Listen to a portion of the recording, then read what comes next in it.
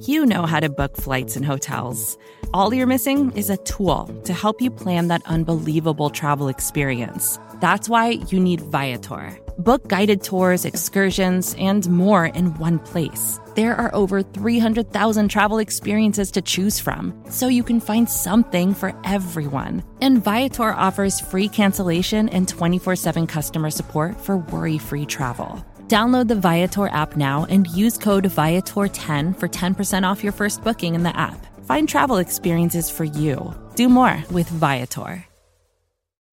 For decades, Milk has been fueling women marathon runners as the OG performance drink. And in the new docuseries Running Sucks, brought to you by Team Milk, Abby Ayers takes us on a journey of self-discovery as she meets several groups of empowered women runners to find out what drives them, what fuels them, and what pushes them to go the distance. And in the process, she learns that she too can be a distance runner. You can watch the series at runningsuckstheseries.com and register for the inaugural Every Woman's Marathon at everywomansmarathon.com. Hey, before we get going, I want to briefly tell you about a service that is sponsoring this week's episode, Mubi. Mubi is a curated online cinema that streams exceptional films from around the globe. They get added, they're up for 30 days, then they're gone. That means there's only 30 movies, and they're all great documentaries, classics. It's made my evening movie selection more pleasant, and I think it will for you too. Try it for 30 days at mubi.com/longform. Again, mubi.com/longform. You'll be doing yourself a favor, and you'll be supporting the show. Oh, hey, one more thing before we get going.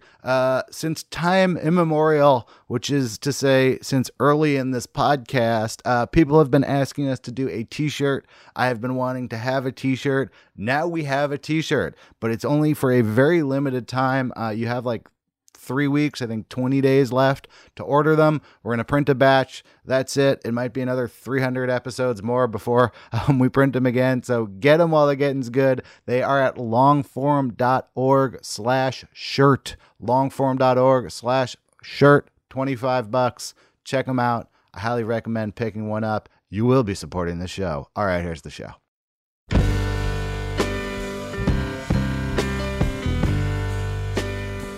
Hello, welcome to the Longform Podcast.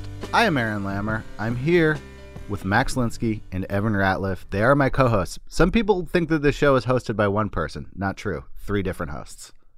I kind of don't want to say anything now because I just want you to do the whole intro yourself. Yeah. Hey, I'm Max Linsky. And me, Evan Ratliff. Oh, wow, why do I sound like such a dope? You're the honey drip with the deep voice. That wasn't dopey. That wasn't dopey at all. You sounded great. Smooth. Aaron, who is on the program this week? Yes, Aaron, who's on the... This week I talked to Leon Neyfakh, probably best known recently as the host of Slow Burn, which is a podcast that Slate puts out, which is like, it's kind of an unusual format. I don't know that I've ever seen someone approach a story exactly this way.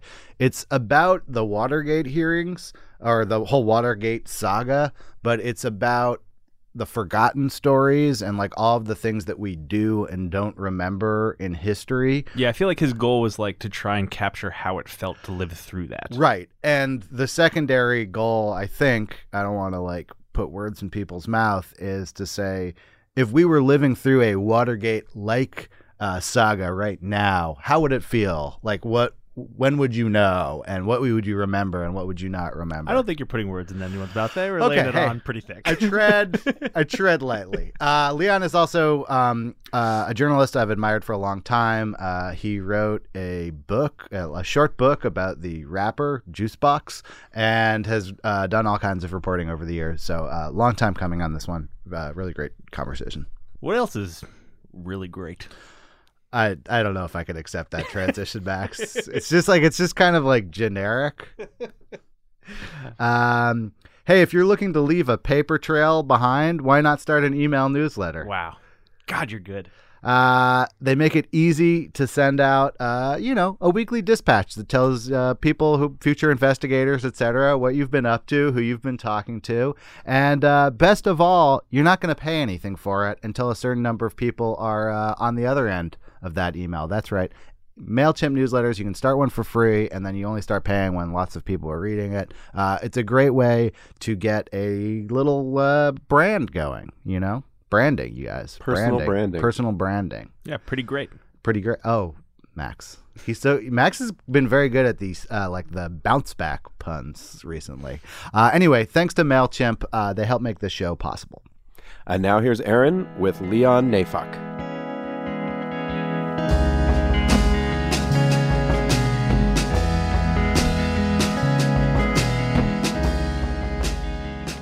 Welcome, Leon Neyfakh.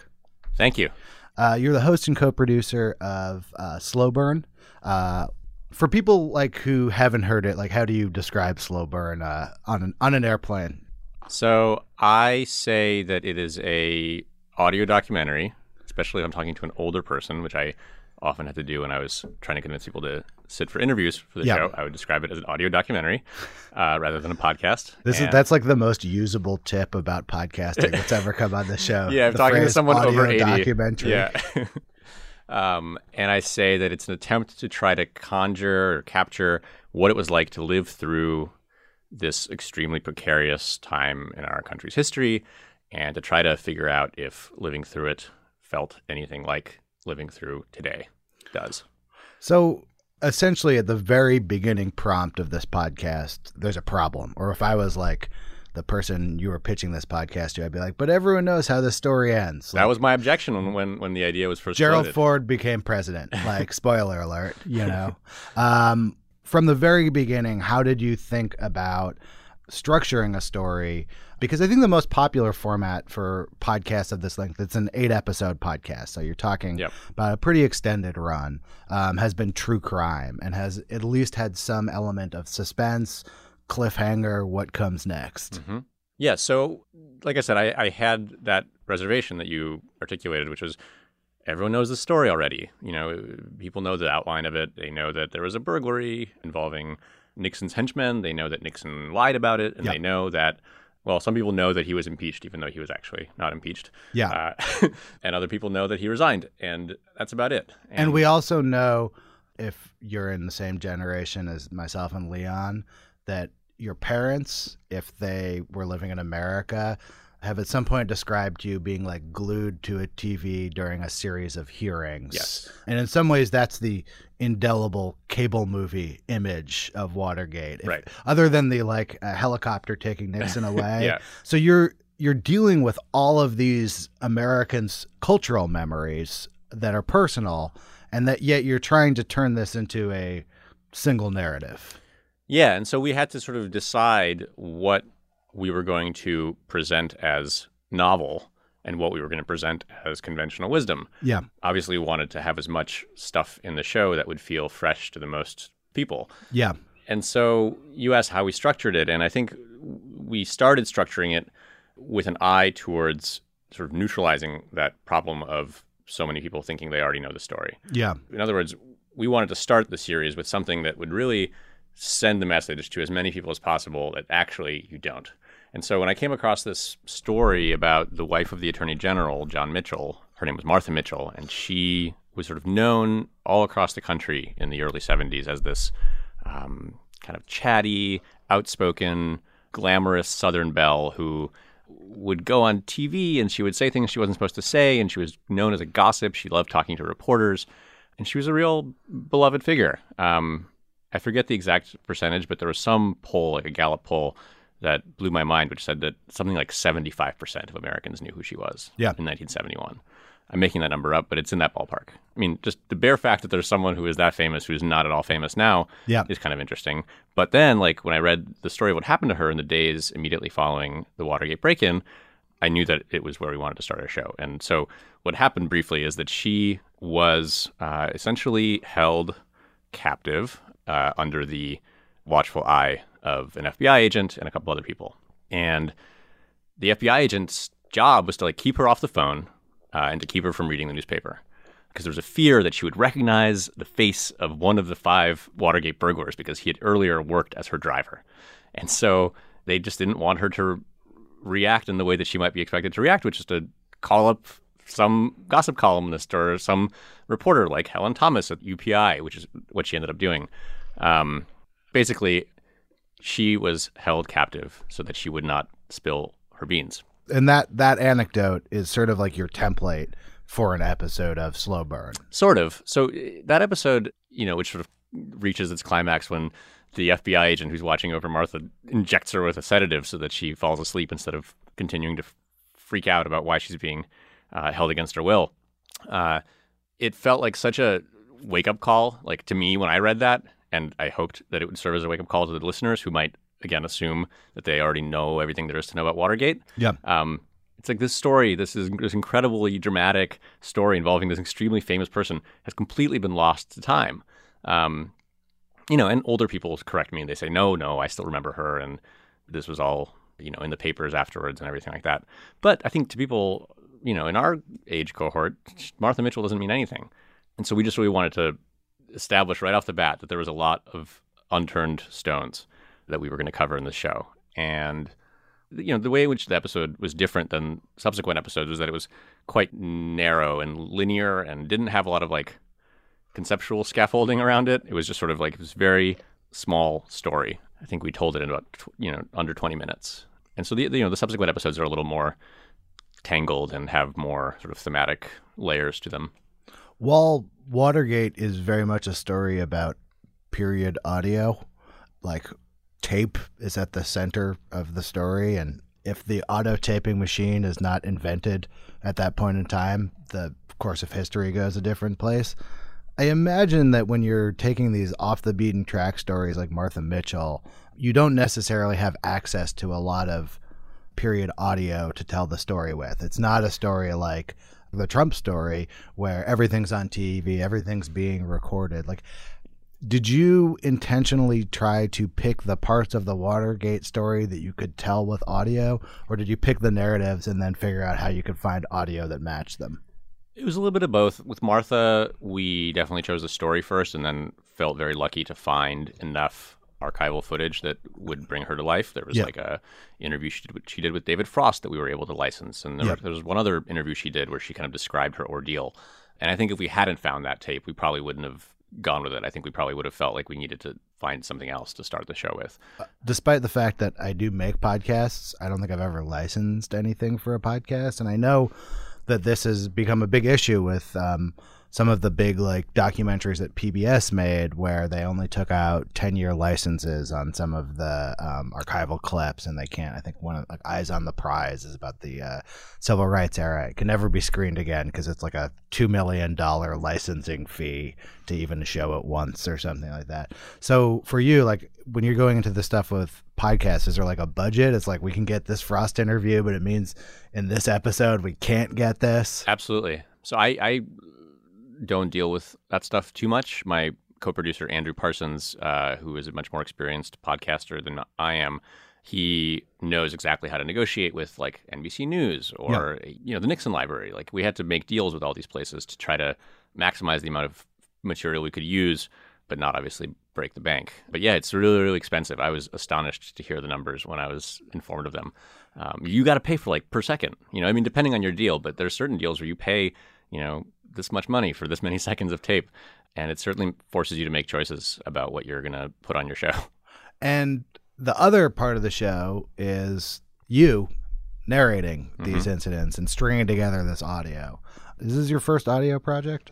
Is this your first audio documentary, Leon? Yes. How did you attack narrated history? And who is the person, Leon Neyfakh? What is that person's relationship to Slow Burn?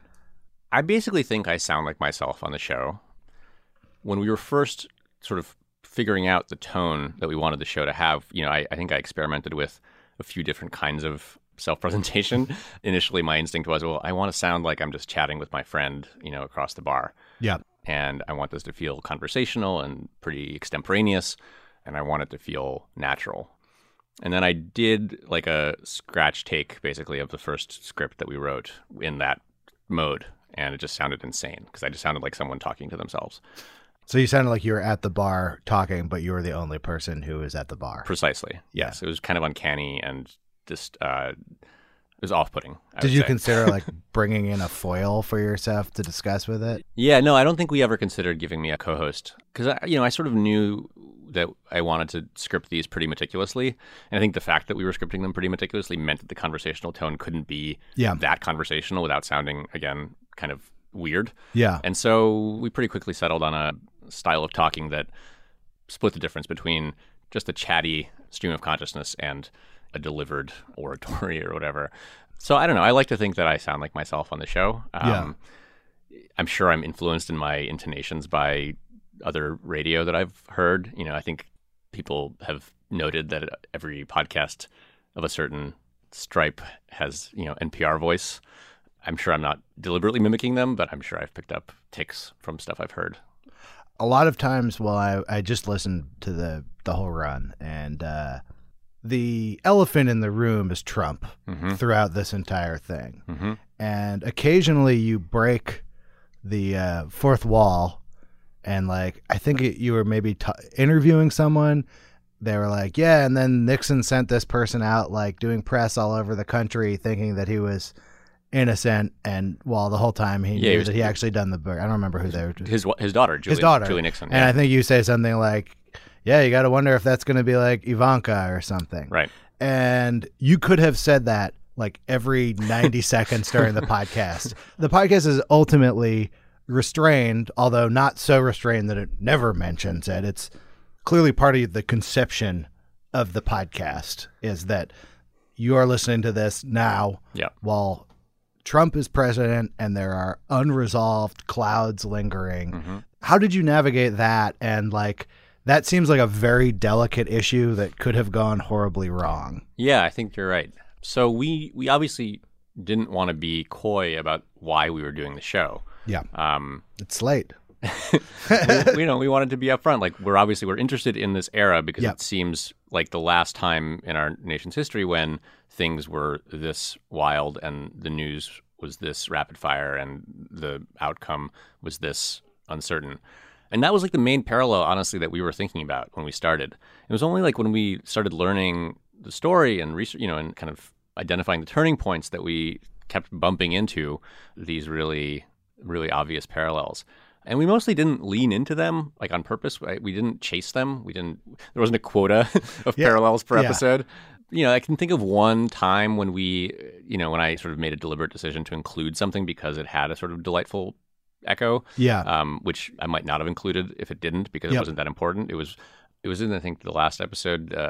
At one point, Nixon releases thousands of pages of transcripts of the White House tapes. So he had been refusing to release the tapes and he'd been refusing to turn them over to the special prosecutor's office.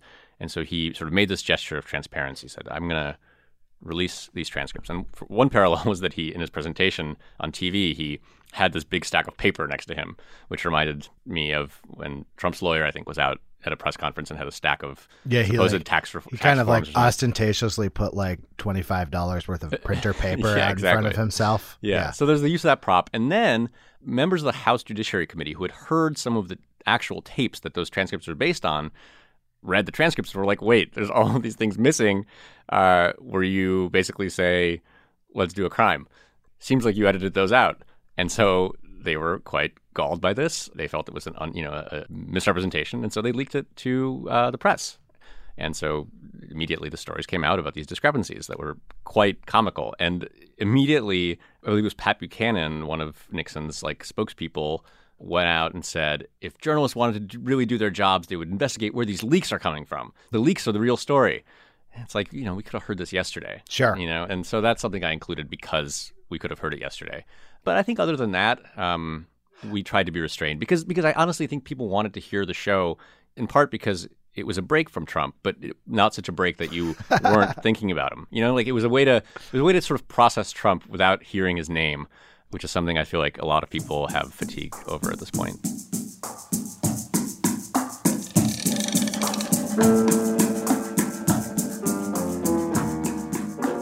Hey, I'm going to pause things here to give a quick word from our sponsor this week, Thermacell. Okay, so Thermacell makes something called Radius, which is the world's first rechargeable zone mosquito repellent.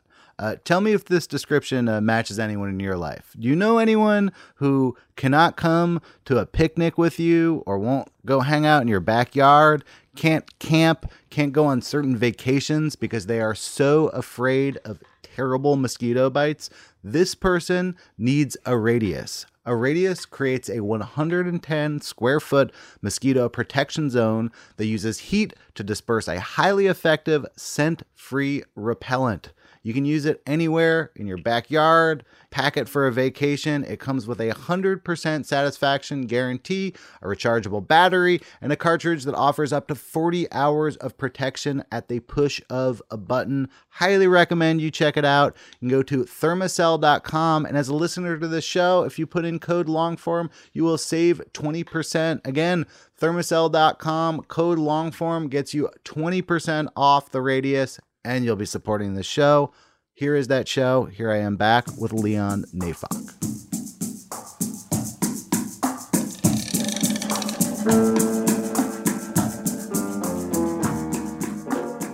The biggest question that I had never thought about until I listened to this was this question that was a huge question at the time and is a huge question now, which is, wait, how bad is that? Like, there's a first level question is like, what really happened? But then if you accept, like, if you say, hey, there was a burglary, you know, these things happened, there seemed to be a national like uncertainty. And this is kind of what history like sets in iron later, that this is really bad. And at the time it was like, was it so bad? Like, I always knew you could make an argument Nixon wasn't behind the Watergate burglary, but that you can make an argument that like, kind of business as usual. Like, everyone was involved in burglaries and wiretappings. Right. And I think that's sort of the argument that people made in like the first 5 months or so. Like, one of their questions going into the show is, how was it that all of this reporting came out between June of 1972 when the burglary occurred and November of 72 when Nixon was reelected in a landslide, the biggest landslide ever? Yeah. Why didn't people care? Why didn't those stories, those stories that we are quite familiar with from watching All the President's Men, which presents these stories as world-changing. In fact, like, at the time, they didn't change anything.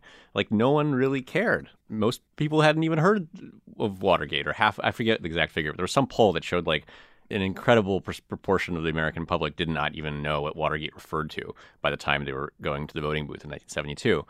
And so we tried to figure out, well, what were the ways in which people rationalized it, or how did they justify not being too worked up about it? And one of them that we found was that, there was this sort of move to make it kind of contextualize it and say, oh, this is just politics as usual. This is what it's always like. People are bugging each other left and right. Certainly there was a feeling within the Nixon White House that we did not do anything out of the ordinary. This is just how it goes. What was your research project like for this? I mean, it seems like limitless. Like, you could probably spend the rest of your life reading about Watergate if you wanted to. Definitely. Yeah. So we started by trying to kind of gulp down as many sort of omnibus tomes as we could. So, like, to give us a sense of the arc of the story early on. And so I read J. Anthony Lucas's Nightmare, which is probably my favorite book about Watergate. Stanley Cutler has a sort of definitive history of Watergate called Wars of Watergate. There are a couple others. Fred Emery did one. But there are also documentaries that I watched. There's a great one that sort of tells the story of Watergate through the Dick Cavett Show, because Dick Cavett had a lot of the Watergate principals on as guests. The Dick Cavett Show seems like it was good watching. Oh, yeah.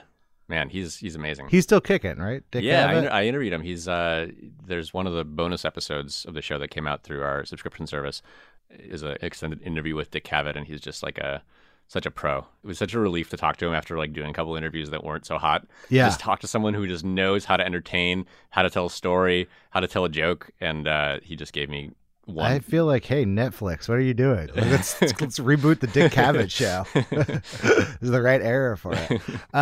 What was it like? I was actually curious about that because, like, I'll confess I did not listen to any of the Slate Plus bonus episodes, but as I understand it, you were doing an episode a week and then a bonus episode every week that was for people who are these premium subscribers. And right. I'm always curious about this stuff because this is emerging as a kind of dominant model in the porous paywall subscription era of media.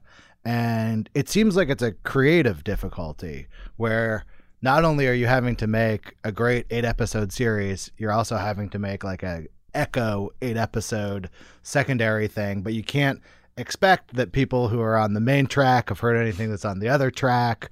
Like, what was it like trying to do the whole thing twice like that? Well, so, it wasn't as hard as you're making it sound, because what we did is sort of make the bonus episodes, first of all, a lot less intensive in terms of production. So whereas the actual episodes are, full of archival footage and music and interview clips that we've edited meticulously, and the bonus episodes were a little more kind of basic, right? They usually led with a conversation between me and a co-host where I kind of rambled about some of the facts I learned that didn't make it into the episode. Maybe I would tell some story, like a behind-the-scenes story about an interview that was on the show that might be fun for people who are fans of the show to hear. And then we would play like an extended interview that I had done. And sometimes we played an interview that we had done originally for the actual show. Yeah. And we just used like 5 seconds of. But then there were other episodes we did specifically for Slate Plus.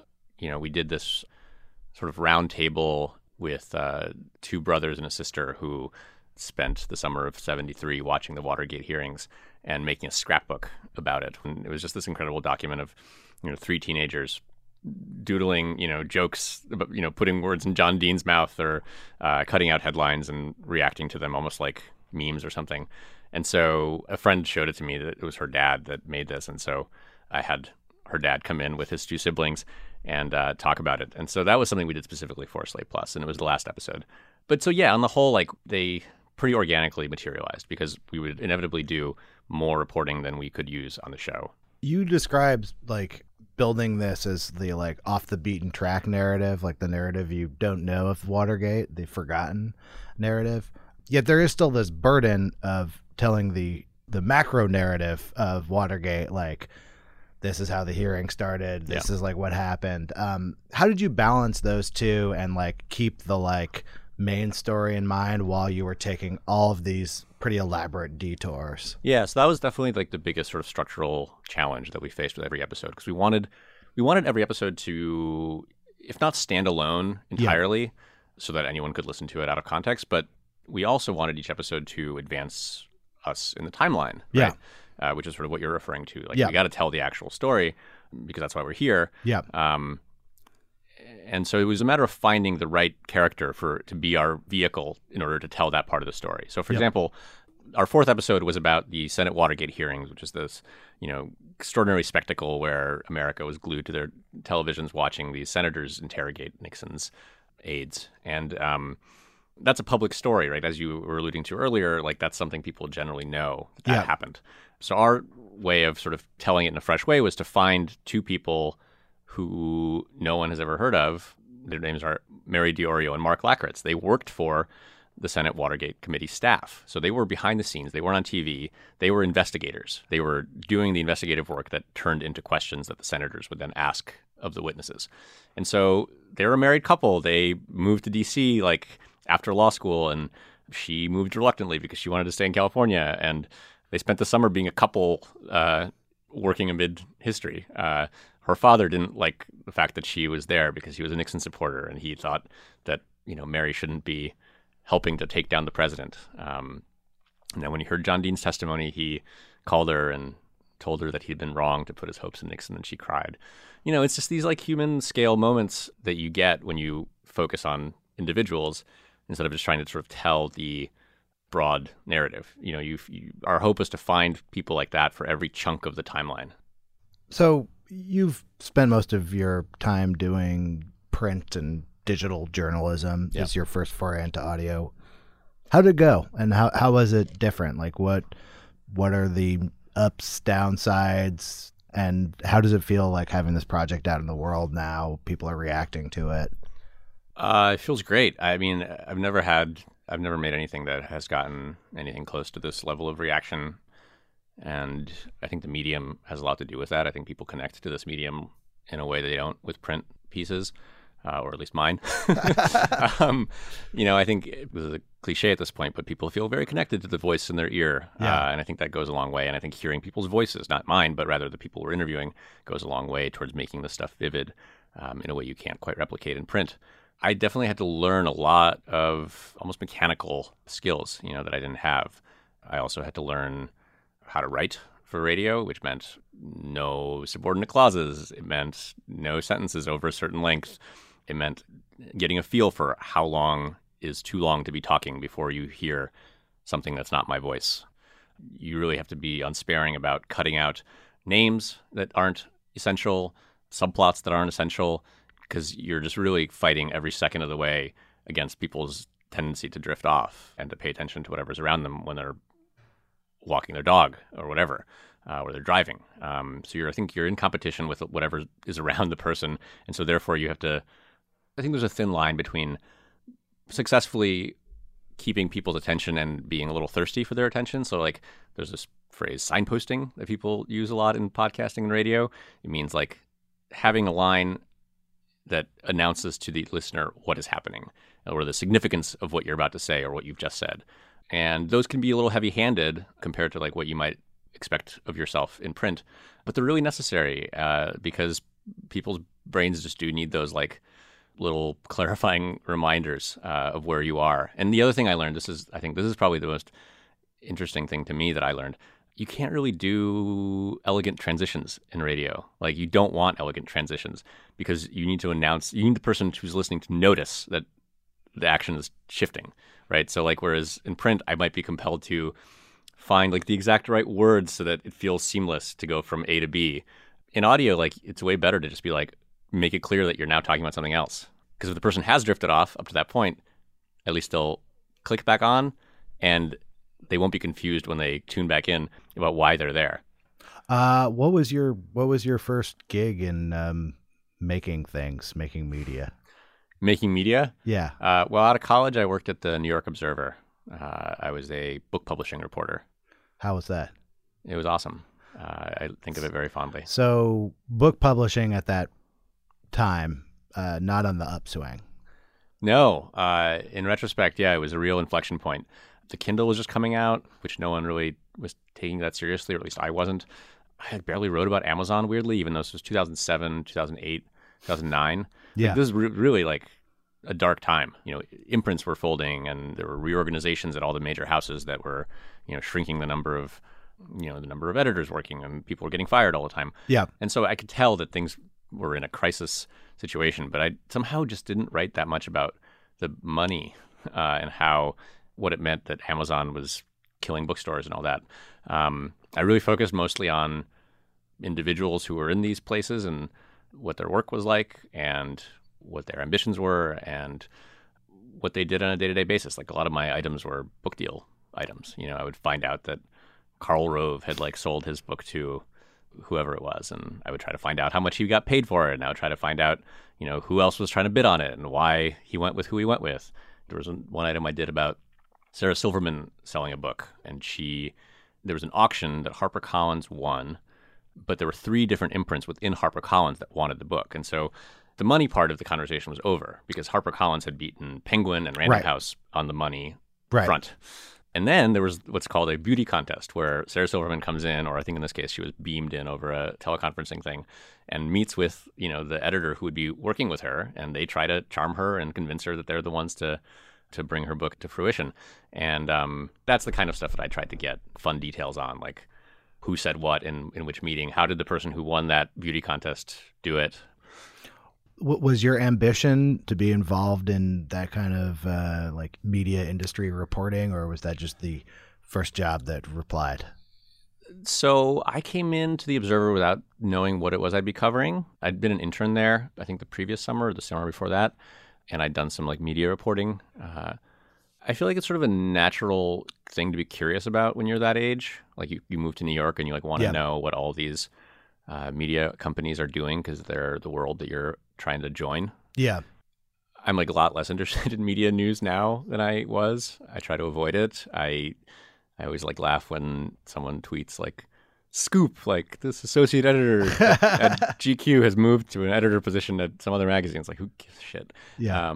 So that said, as flippant as I sound about the idea of media reporting now, like I did buy into, I think, what was a pretty foundational ethos of the Observer, which is that it's important to write about these organizations.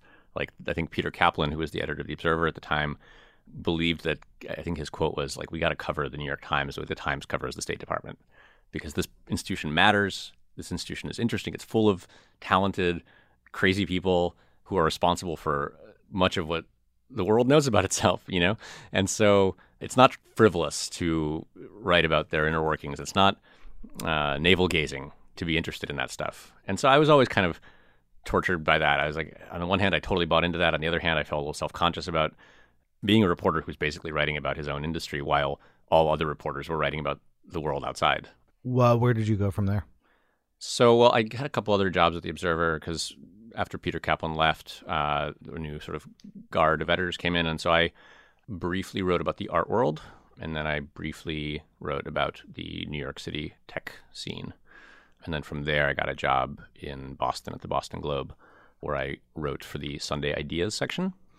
My job there was to basically write the cover story for the section every other week. And the cover stories for the Ideas section were, 2,000 to 3,000 word pieces that either took some new finding or argument from the social sciences and reported on them as news and kind of dug into their implications. And often they went the other way, right? So there's something in the news, and we would try to find academic research that gave us some new insight into it or made us think about it in a different way. And it was a total joy of a job, in part because I was learning about a new thing every 2 weeks, and the number of disciplines I was exposed to, the number of corners of the world that I sort of became acquainted with as a result of that job was really unparalleled. Like, I did a story about economics research showing that there are way too many firefighters in our country because there's not very many fires, and the firefighters are very powerful as a special interest, and they are able to marshal resources for fire departments even though the number of fires keeps dropping and dropping and dropping. I did a story on an economist who had figured out a new way for people who wanted to donate kidneys. It was a guy named Al Roth. He later won the Nobel Prize. And so there were just, every week was a new thing. And I was constantly stressed out because I felt like I was a tourist and, all the time. And I felt like a dilettante because I was. But my status as a dilettante was aggravated by the fact that I was interacting with experts, people who devoted their entire lives to something. And I imagine you probably find those people with slow burn. I'm guessing your inbox has some Nixon scholars in it who are like, this is superficial, blah. I really thought I would. Yeah. And I'm glad to say that I don't. I feel like it's been mostly, obviously I'm sure there's people out there who have nitpicks about what do they call themselves, Nixophiles? I don't know. Watergatians. I don't know if there's a lot of Nixon files out there. Nixophobics. I got a couple of really nice emails from people who are true Watergate experts who felt like I didn't make any mistakes. Yeah. We didn't have any errors in the show. That was something I was really proud of. So as far as I know, we didn't piss off any Watergate heads. But when you were doing a piece every 2 weeks and kind of dropping in, you must piss people off. Yeah, or just I was constantly scared of making mistakes because often with, when you're writing about academia or academic research, you fail to hedge something in the right way, right, and it's an error. Yeah. And so, fact checking was always really stressful because I felt like I really had to something I would do is I would kind of read the piece to the person on the phone without telling them that that's what I was doing. So I would have the piece in front of me and I'd be on the phone with them and I'd say, all right. And so then I'd kind of go into this thing where I say, and then I would just read the thing on the screen in a conversational tone of voice so that they wouldn't know what I was doing and then try to tell me what to write. Because the reason you don't want to show your piece to someone before you publish it is because then they'll say, change it in these ways. And then it's very awkward and they shouldn't have that ability. But when you're having a conversation, it doesn't occur to them to say, actually change this or change this. This is a ongoing theme on this show, and talking to a lot of people who've been on this show have a background in fact checking. It's often a first job, and how you are supposed to fact check that a quote is accurate without disclosing what the quote is. No one is totally clear on how you're supposed to do that. It's a direction that's given to an entry-level fact checker that even experienced fact checkers are like, yeah, that one's tricky. And some people just read quotes. Some people have weird, obfuscating synonym techniques. Yeah, I did a lot of synonyms. Yeah, and I think it actually gave me some good practice for slow burn because I was trying to nail that tone of voice that's somewhere in between reading and speaking extemporanee's. That's a great example. Yeah, that's somewhere between the bar room and the TV narration. So you did a series of music profiles. Yeah. I guess this is probably after you were at the Boston Globe. Sort of during overlapping. Yeah, it overlapped a little after, bit. Yeah. So I did a piece on T-Pain for the NewYorker.com. Yeah. And then I did Drake for the Fader and Ray Shrimmered for Maxim. I feel like you did a Mr. Motherfucking Esquire. Yeah. For Rolling Stone. RollingStone.com, yeah. The pieces I really remember were the Ray Shremmerd one and the Esquire one. I don't know why. Probably because I'm a huge Ray Shremmerd fan. And I think that was the first feature I read about them. It must have been one of the first big features about them. I think there had been one other one, but I can't remember where it was. And there's a consciousness in your music writing. You also wrote this nonfiction. What do you call a nonfiction novella? That's what I called it. A little nonfiction. I always self-consciously call it short book. That's a short book. Yeah. It's a book, but it's not a big ask. It's not a big commitment. I'm not asking that much of you if you order. About Juicebox, who is a rapper who grew up near you or played shows near you growing up? Yeah, he grew up in Milwaukee. I was or outside of Milwaukee, and I grew up outside of Chicago. There's a consciousness across a lot of your music writing about how the music business and also the media apparatus that goes along with it really can direct the narrative in an artist, and in some ways get in their head to the point that it strongly influences the art that they're making. And this manifests in different ways. In the Ray Shremmerd profile, you talk about how Ray Shremmerd, despite having huge singles and being really in my opinion, very influential over the music that's been made in the last 3 years, kind of have this reputation as airheaded party boys. Yep. And literally kid. I mean, they're, at the time you were writing the profile, basically kids. Yeah, I think they look a little younger than they are. They look young, which exacerbates it. But they were, late teens when their first singles came out. Right. I think. Yeah. So you also write about Mr. Motherfucking Esquire and this sort of what happens when, I'm dating myself here because this doesn't even exist anymore. But when the music blogs jump on a single and kind of make you a 21st century one-hit wonder. Mm-hmm. So I appreciate that because I think a lot of music writing kind of acts we're not supposed to break the fourth wall and we're supposed to talk about this like it's a real person, not like a projection of the music industry. But in trying to put together those profiles, you're going to Ray Shremmerd. Mm-hmm. How long do you get with them to hang out? So I flew to LA after having spoken to their publicist and was told basically to call once I landed and figure out what they were doing that day. And I had no guarantee that they'd be doing anything interesting, and I understood that I would have some amount of time to interview them, but I also was hoping that I would get to spend some time with them in the studio or whatever. Yeah. But when I called the publicist when I got my rental car, he was like, "Yeah, I think they might just be chilling at the house today, so maybe you want to go to your hotel and stand by." And I was like, "No, that's not really going to work. I'm here for one day. I gotta do this now." Yeah. And then he was like, "All right, let me call you back." And then he calls me back 20 minutes later. He's like, "Actually, they're having a huge pool party. You should head over." And so I got there, and the party hadn't started yet. But within an hour or two, there was just a line at the bottom of their gate, with lots of women and their friends all hanging out in the pool and drinking and smoking weed. And it was a total scene. And it felt very lucky. I don't know. I don't think they threw the party for my benefit, but they might as well have because it was, it's sort of. They do have that reputation that you just alluded to. And so they were living up to that reputation by taking shots, with a bunch of their friends and cannonballing off of their balcony. But we had really kind of in-depth, soulful conversations poolside where they made it clear how deliberately they make their music and how much control they have over what they're producing and how seriously they take originality and how motivated they are to make stuff that sounds and feels new. And what do you try to soak in a situation like that? I mean, that one's kind of a too easy almost. The vibe, man. Yeah, but you're people are drinking and smoking weed. Like what details capture you in a situation? Little snippets of conversation. Like I was standing with Mike Will, Made It, their producer and sort of impresario, and he was talking to like a security guard who had been in charge of the door, and he said, "I think it's time for a re-rack," or something along those lines. And a re-rack, as I understood that term, is basically a reference to beer pong, right? When you have to adjust your cups so that they're in the right shape. I'm sure there's another usage for it. But in this case, I was pretty sure he meant like, we need to get some new girls in here. And so that was like a real, revealing moment. Like, this is how these parties work.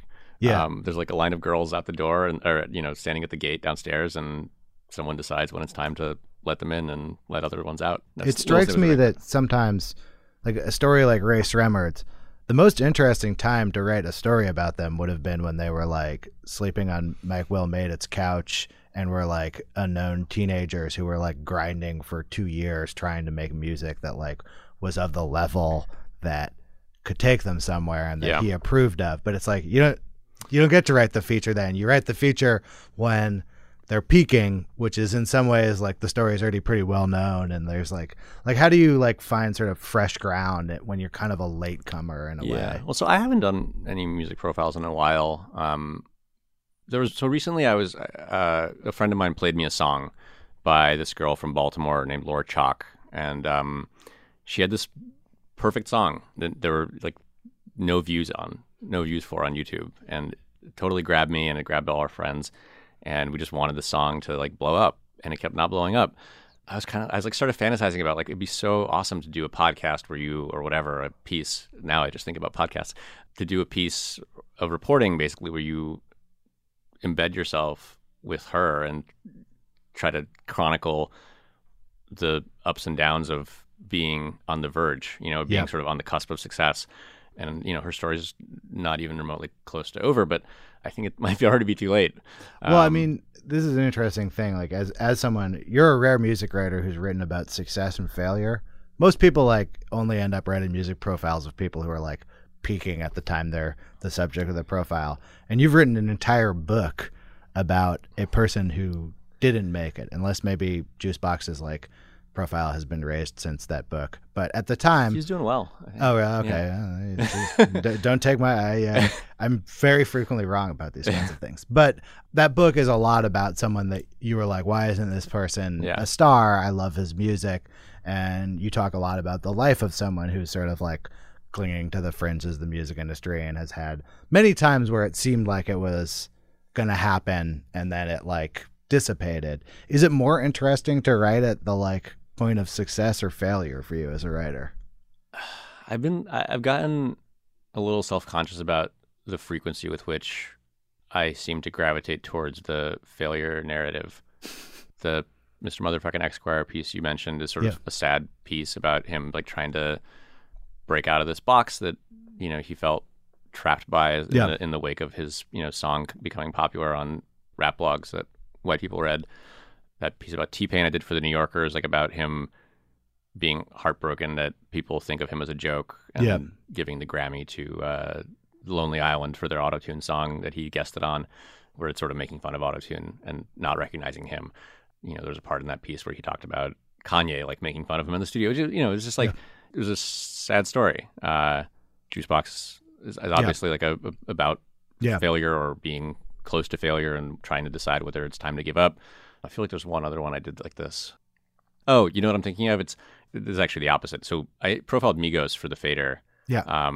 And it's weird to think of this as being pre-fame Migos because they had already put out Versace and like they had a bunch of hit singles. It's like Migos on the first step of a like 10-story staircase. Yes, and they were heating up at that time, and it seemed like it seemed like they had every reason to be optimistic. And then towards the end of my time with them, and I think I spent like 2 days with them in their house, Quavo kind of came over to me, and this goes to what you were saying, like about hopefully my pieces being aware of the like interplay between the reporter and the subject. He was clearly conscious of it too. He said, "How long do you think we're going to last?" Like asking the Fader reporter as if he knows, as if he understands this business better than Quavo does, which I don't. He wanted to know, like, my expert opinion, like how long do you think we're going to last? And I ended up using that sort of as a landing spot because it just felt relatable to me, and it felt poignant. And I remember being like heartbroken when their album didn't do well after that. Like their album kind of flopped. Yeah. And they put out a bunch of mixtapes after that no one cared about because their album didn't do well. Like it really felt like people had decided their narrative was on the downswing, and so therefore there was no reason to keep paying attention to them. And then they, had this resurrection, and so it's been really exciting to watch and to imagine whether Quavo has any more doubts about how long they're going to last. In that Mr. Motherfucking Esquire piece, this is like the most that anyone's talked about Mr. Motherfucking Esquire in like 5 years. I don't know if he's still doing it. Like, I don't shouts to him. Yeah. He says something, I thought it was like a good detail. He was like, I don't want to be Akinyele. Like, I don't want to be basically, I don't want to be like a novelty figure. And when you write a profile of someone, anyone in any field, like in some ways you're trying to take a person who's one-dimensional and make them three-dimensional and find that like who that person really is. In these cases, when you were like writing these profiles, and also this pertains to Slow Burn, like where like a lot of these people are dead in Slow Burn. Like a lot of the most important people in Slow Burn are dead. Yeah. When you're trying to bring to life these people, like what kinds of details do you look for in people? With Slow Burn, the way to bring to life people who are dead was through audio and like how they talk, because you can hear so much in how someone talks. With print, I've very rarely had success like characterizing someone vividly by noting what they're wearing or what they have in their house even. So I think anecdotes are like the only kind of coin of the realm. And so, yeah, I mean, capturing people's reactions to you, maybe, that's a way to capture someone. I mean, there's this interview that I just did for the second season of Slow Burn about Clinton. It was with a former prosecutor who worked for the Star team. Yeah. And we had this really intense interview where I was asking him questions and he was really going through something, answering them. And so I'm hoping to capture that in the show. I don't know if I'll succeed, but that sort of texture of his reaction to me is sort of what I think will either make him come to life or not. In doing another season, like, did you know that this was like, if I had another season, I'd do X or Y, or like, was there a lot of possible topics? No, we talked about a bunch of different things. I was initially resistant to doing Clinton because it seemed like so obvious, like such an obvious second move. Yeah, it was like the biggest presidential scandal and the second biggest presidential scandal. Yeah, and I got over that pretty quickly because I just started reading about it and I was floored by enough details that I had no awareness of that gave me that Martha Mitchell feeling like, oh, there is so much here that's not in the, sort of crude outline that all of us carry around in our heads. And it made me realize, like, the reason it seems obvious is that it's obviously a good idea for a second season. But I'd like to, in the future, I want Slow Burn to go beyond impeachment scandals because there are only so many of those. You might have a third one. You're not the first person to make that joke. I mean, was that actually part of your consciousness that, like, what if, like, some Trump news, like, jumps out in front of us here and, like, we can't kind of, like, stick our course because of that? No, I don't think so. I mean, even if Trump got impeached or something, I don't think we would make a Slow Burn about it because I think part of what makes it fun to me is kind of excavating forgotten stuff and excavating things that for circumstantial reasons didn't get passed down sort of in the public consciousness. With Trump, like, it's all just too recent, I think. I did have this thought going into season 2 that, we're not going to be able to, like, lean on the parallels as a sort of a subtext, the way we did. It's a very like big dimension to the way that the storytelling is done. Yeah, I realized it's very central to the reason people's enjoyment of season 1. Yeah, the parallels. Sure. So I was like, what are we going to have instead? And then, like, the Stormy Daniels thing kind of takes off. Suddenly, the special prosecutor has to decide whether it's in his jurisdiction. And I'm like, okay, we have some parallels. It's going to be fine. What do you think the challenge is of doing this story that, I mean, I don't know how deep you are into the season 2, and if there's stuff you don't want to talk about, just say, like, this is a secret. But, like, this is more recent. Most of the people are still alive. Yep. And your essential premise, at least for me, in the first season of Slow Burn was, this is the story you don't know about Watergate. And it's like, I was alive during this one. I think I do know the story. Like, How does that change the stakes of doing history in a different time period like this? So I think the main difference between these two stories is that Nixon's legacy is so settled. Like, there's not a lot of debate about whether he deserved to be ousted. People pretty much agree that he did. With Clinton, his legacy is far more, I think, unsettled, and I think people are thinking through it now in new ways for obvious reasons. Yeah. And I think not only do different people have different views of Clinton and his presidency, I think there are plenty of people who don't know what to think, and there are plenty of people who think one thing and feel a different thing. People are conflicted about him, and I think inevitably that means that the stakes of portraying him a certain way are higher. So, my hope is that we will capture that ambivalence. We will capture that sense of confusion that people feel. Well, thank you so much for this interview. Thanks for having me. I look forward to season 2. Thank you.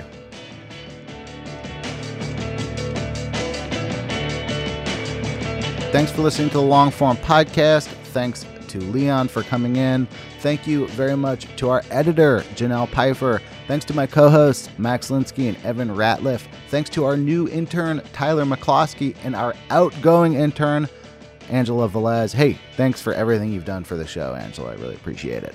Thanks to Thermacell and their Radius, the first rechargeable zone mosquito repellent. And thanks to Mubi. Mubi is a curated online cinema. What does that mean? It means they pick great movies, maybe the kind of movies you might only see at a film festival, but also classics, documentaries, acclaimed masterpieces. All this stuff goes up. It's only up for 30 days, which means there's only 30 movies to pick. And you'd think, it's really easy to find a movie to watch in this day and age. Actually, for me, it's usually very hard, and Mubi helps make it easier because it's less movies and there's actually a human, not some sort of an algorithm that's picked them for me.